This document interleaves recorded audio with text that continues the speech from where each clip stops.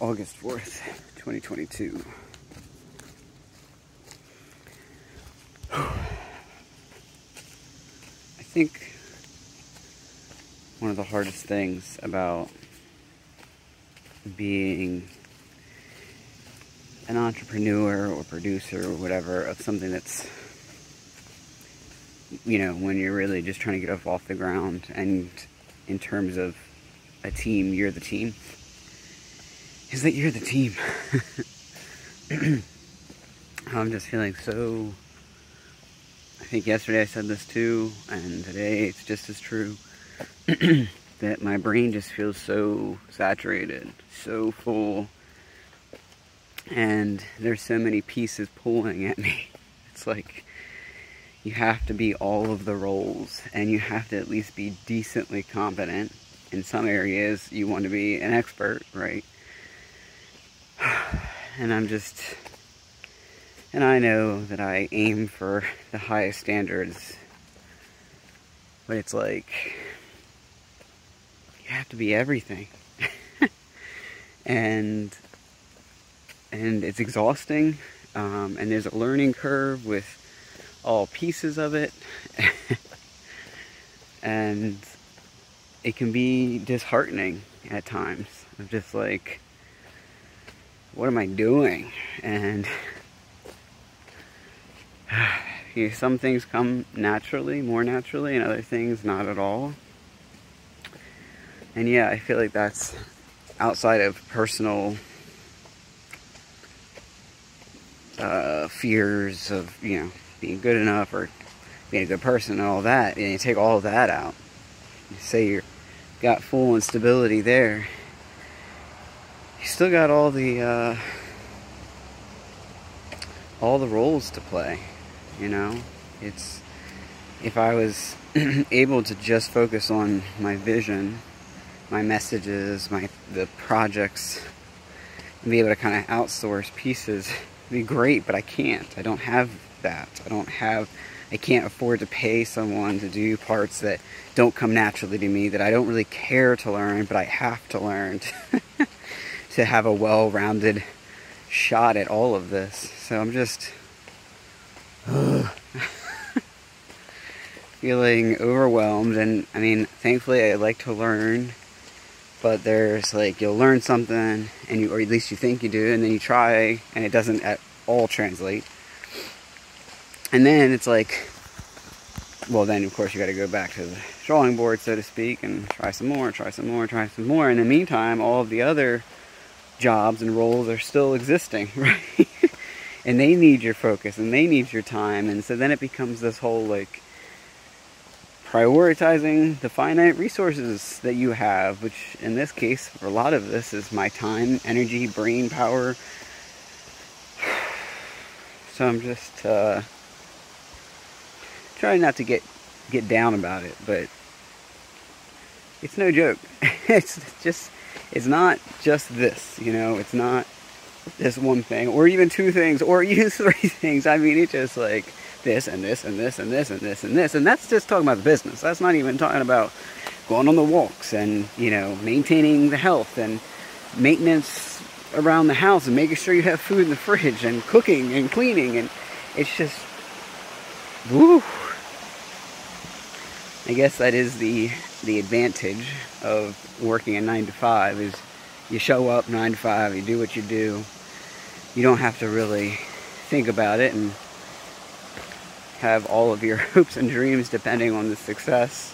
You just show up and do your thing and move on. But that's also where it's so sad. It's like, showing up for something you don't care about or believe in at all. And that's more disheartening. Obviously, I think so anyway. We'll see where all this goes. And in the last couple of days, this morning included, I think I talked about this as well, is I've really started, like, in the morning with my coffee, either watching videos that are teaching me about some aspect of the million things that I need to and want to learn about, or watching a motivational, not video, but listening to an interview in which someone who's talking about the struggles they went through to get to success.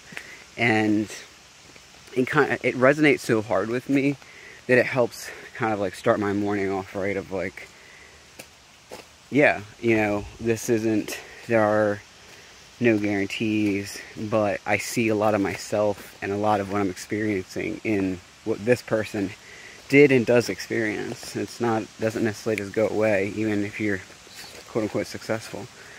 So yeah, and like I said, learning about the million things I gotta learn. Might as well, I'm sitting there drinking my coffee, just let the information wash over me, and then either go try that technique or whatever if it's applicable, or don't and go for a walk or whatever and let it sit that way.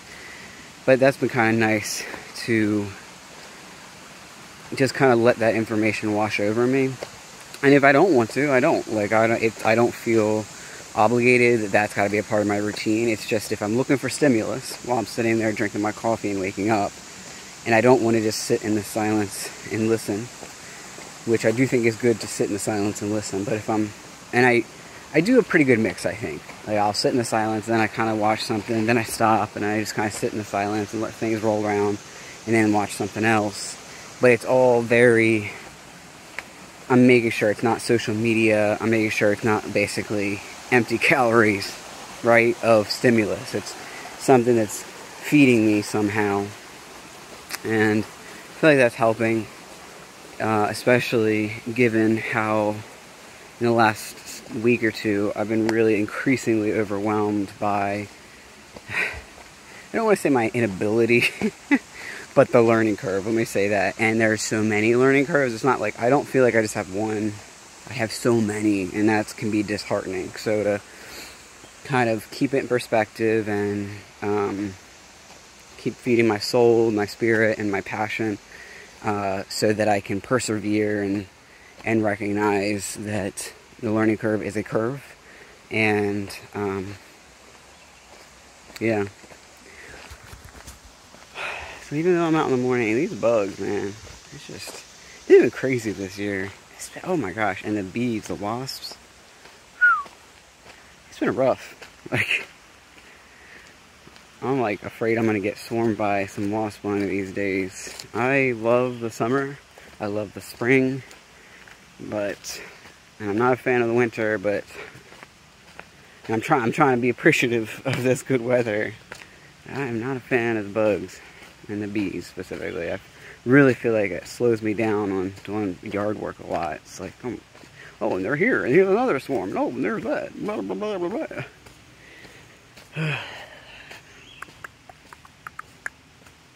But, come on. Anyway, so that's where I'm at. Saturated brain. I feel like my brain is fuller than my skull can handle right now. I can feel it pushing out, and it feels like that every day these last few days, and I don't see it slowing down anytime soon. But you know what, that's a part of the process. And I feel like I had this digital audio workstation DAW for a few years now, I guess, a couple years at least, but definitely, yeah, I think a few years. And it really helped me because I had worked with that so much. It transitioned me a lot when I started working with Premiere Pro with video. There's a lot of parallels in terms of how the layout, the tools, even just the language. And so I felt like I was able to really learn, and I'm still learning, don't get me wrong, but to really get the base foundation of Premiere Pro came pretty naturally to me because of that. And so that's how I'm looking at these learning curves. Is I come back to spiderwebs often.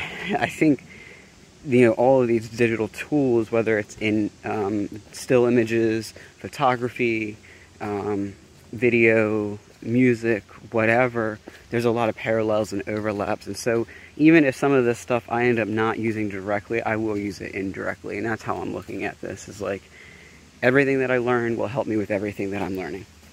It doesn't exist in a vacuum, at least not in this way. So I'm really just reminding myself of that, and I don't think that I can go wrong with learning. You know, like I said, even if I don't use it directly to learn, it just adds more tools to your toolbox. And if I go in a totally different direction, I think those tools will still help me in some form. So, full brain, continuing to fill it up. But like I said, I don't think I can go wrong with that. So I'm going to sign out, and I'll talk to you later. I love you. Bye.